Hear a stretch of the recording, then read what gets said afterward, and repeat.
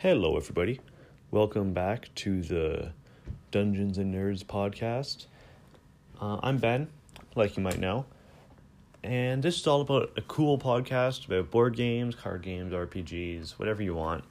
And yeah, this week we're talking about zombies, 3 exclamation marks, gotta have that, and also Mordenkainen's Tomb of Foes for 5th edition. Great stuff. There's a lot of fun stuff as well. A little more intricacy on some of these ones, but if you like that, stick around. So now we'll be talking about zombies. This is a game where you want to try to take out zombies. It's like a board game, and you'll want to try to get to the helicopter. But to get there, every turn that someone has, they place a new tile wherever they want, as long as the roads connect. And then sometimes there'll just be normal road tiles, but sometimes it'll also be like buildings, like a hardware store or a fire station, where there might be I think like weapons, possibly like more hearts, but also more threats of zombies. So I'm going to talk to my parents about how they like it, because we've played it a fair bit of times. So how do you guys like this game? I really like it. I like the flow of it.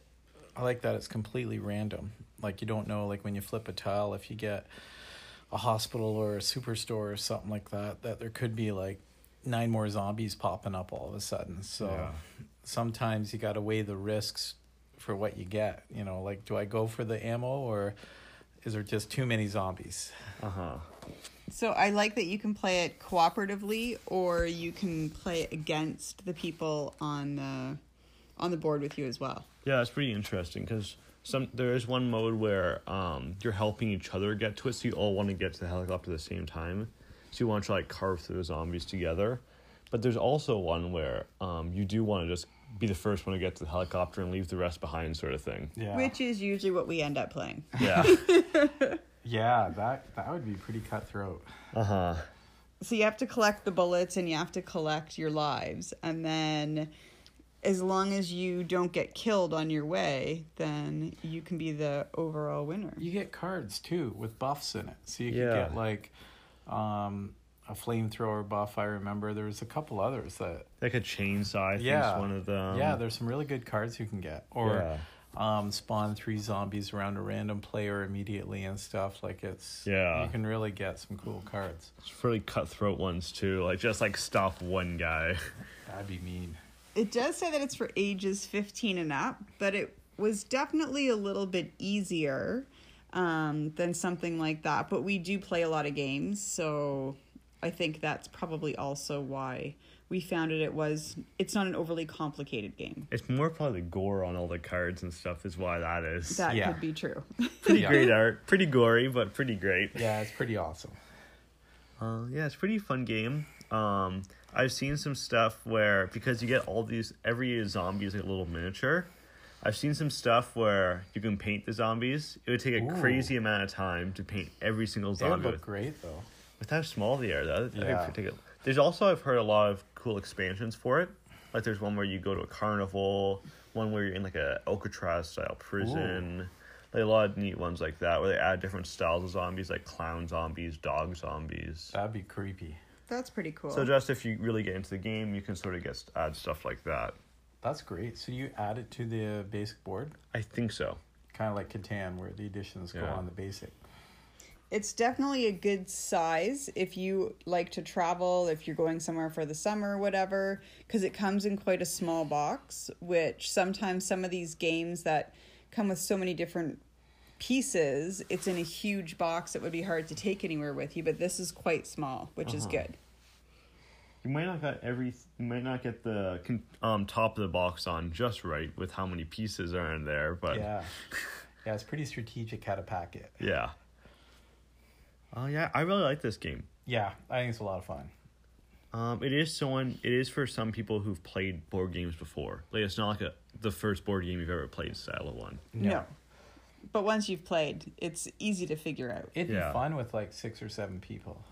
Because especially if it was everyone against everyone, it would get pretty mercenary. Yeah, you can play with up to 6. We only ever play games with 2 or 3 of us. So adding people would definitely make it interesting. That would be good. Yeah, I think it's a good one. So for attacks and stuff, you do roll dice to see how many hit. You can spend ammo, as we've said, to try to like add points to your dice to be able to kill the zombie easier. Your hearts or your lives is how many times you can hit, stuff like that. It's pretty basic that way, which is good. Yeah. And you do cut through the hearts pretty fast. That's why it's sometimes good to take the risk to try to go to like the hardware store. Yeah, the hardware store. Yeah. The gun store. That's right. one of them. So yeah, it's a really fun game. Yeah, I like it. And yeah. So now I'll be talking about Mordenkainen's Tomb of Foes. It is a really fun book. That's kind of in the same lines as Volo's Guides to Monsters, but almost all with sort of like demons, devils, some cultist stuff. It's really fun. Some good parts about it is if you ever want to flesh out a world and have in any of the 9 hells, this is a go-to because it fleshed out some of the 9 hells, but also a lot of like the god or the demons, I should say devils probably, that rule it. And it's also cool. So if you want to make cultists, but you want them to be a specific sort of god, or not god, but ruler again. Like, if you want Zerial cultists, then it tells you what their goals may be, what types of cultists they may be, what spells they could have, even some different sort of things. Like this one's a Ferocious Surge. When this creature hits with an attack that isn't a critical hit, it can turn the hit into a critical hit. Like, that's pretty cool. And I think it adds a lot of that really cool stuff. If you ever like tieflings, or like tieflings as I like to say it, there's new sub-races to sort of be like a infernal legacy sort of thing. So you can be like from like the spawn of a certain demon. Really cool. It can also be pretty thematic. You can customize devil NPCs in this book. Like, you know how, like, classic stuff, you always roll on a table for stuff? Well, you can. And, like, you can roll for what their title will be. Like, the Torturer, the Vicious, the Chanter, stuff like that. There's also personality traits, ideals, bonds, flaws, sort of the base stuff like that. It's really cool. It talks, like I said, about that sort of stuff. It talks about demons, too. Like different boons you can get from demons. But also there are customizable tables, stuff like that. If you like different elf stuff, that's in here, too. There's some elf sub-races, like some water elves, foresty dudes. Really cool. I've had a few players use them in my games. They're really cool. They're really cool looking, the art for them. It also, I think, adds some more drow type stuff. And one called the Shadar Kai, which is all about the Raven Queen. That one's pretty cool, too. You get to resistance necrotic damage, stuff like that. And then there's also some dwarf stuff in here. Oh yeah, and elves, it also fleshed out, talks about their gods a bit too. Same with dwarves and the Durgar, as I like to say it. I don't know really how to pronounce it, but that's how I say it. I believe it actually even allows you to play as the Durgar. Durgar. I'm gonna keep saying Durgar. So the Durgar, it's like dwarf. It's basically a sub-race. It also has some different stuff. What you'd find in the wild of dwarves, some different story hooks. It also has Gith, which is really cool. So you can play as Gith. It talks, all these races I'm talking about as well, it talks a lot about the lore. If you really like that stuff, this is great. Like, it's a really good lore books too. If you want to learn more about different gods from the elves, dwarves, learn about Durgar in general, learn anything about the Gith, it's really cool for that. Even a bit of Mind Flayer, like Illithid. It's really good for that.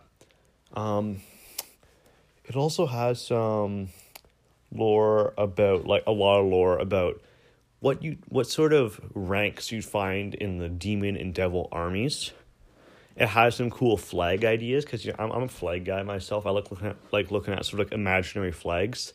So if you're into that, there's not many of us out there, but if you're into that, it's cool. There's a bit of it in there, not too much, but it just sort of gets the ball rolling to sort of make your own sort of stuff. It reminds me a lot of the Warhammer style of flags, like I think it's the eight star, like the eight peak star sort of thing. I don't know how to describe it, but any of you that plays any of those games, you'll kind of understand it. But it's really cool. Talks about some Gith, sort of, I think it's big city of Gith. It even has playable characters, and one Githyanki, which is like the soldier version. Then the Githzerai is like the wizard version of them. It doesn't have to be like that, but that's just normally what they are. Has a bunch of tables to make NPCs and PCs. Sorry about that, guys. Has some halfling and gnome stuff as well, which personally I don't really use too much, but if you like that stuff, why not? Let me just see. I think there's something cool in this book. Oh yeah, Deep Gnome. I always like to describe this as Indiana Gnome, because the guy is like, so like, it looks like he's sort of adventuring inside a temple, about to pick out like an artifact. So that style of thing. It adds some dexterity, even a new feat for them, which is really cool. Has a great bestiary at the back, with a lot of new really tough monsters. Like the Astral Dreadnought's one of the toughest ones in the game now. It's like Tarrasque level. Really cool. Because its stomach, like the Tarrasque, is also a demiplane, which I love. Some other really big ones. A lot of like gargantuan, big, not a lot, but some of them, yeah. A lot of large ones. Like there's a new construct here. New guy that almost looks like one of the deep ones from like Cthulhu, like Lovecraftian worlds. A lot of demons and devils. Some of them might be familiar to you if you've ever played the Baldur's Gate Descent into Avernus. Some of the monsters will be familiar to you because they use the same sort of stat blocks, same artwork and everything. But there is a lot of new ones. There's even demon lords in here, like Baphomet's a familiar one. But there's stuff like the Demogorgons and stuff like that. It's really cool. Classic Orcus, he's awesome. Some madness stuff that has to go along with it. I think that's a lot of it. There's devil and demon ranks. There's a couple new races, but it's a really cool one. I really like this. There's a nasty Nepribu, if you've ever seen those ones. It's like a big, like, blobby guy. It's pretty nasty. Has a cloud of vermin around him. So if you stand close to him, you can actually get damage and disadvantage. But yeah, it's a really good book. If you love lore, this is the book. Like, honestly, that would be like one of the good ones, especially if you want to do like a demon game. Definitely this one. It's awesome. If you ever want to do any cultist sort of stuff in any of the games, if in any of your games, like really flesh out your cultist, have them going towards some goal, this is really good, can really help you out. I've planned to do one myself. I have a cool idea for it, but I'm planning to do one.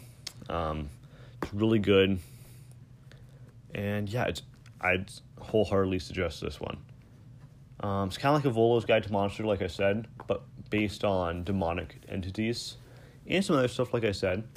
But it's really good, and I'll talk to you guys later. Thank you all so very much for listening. This has been really fun. Great reading some of these books and playing some of these games again. It's always a blast recording these.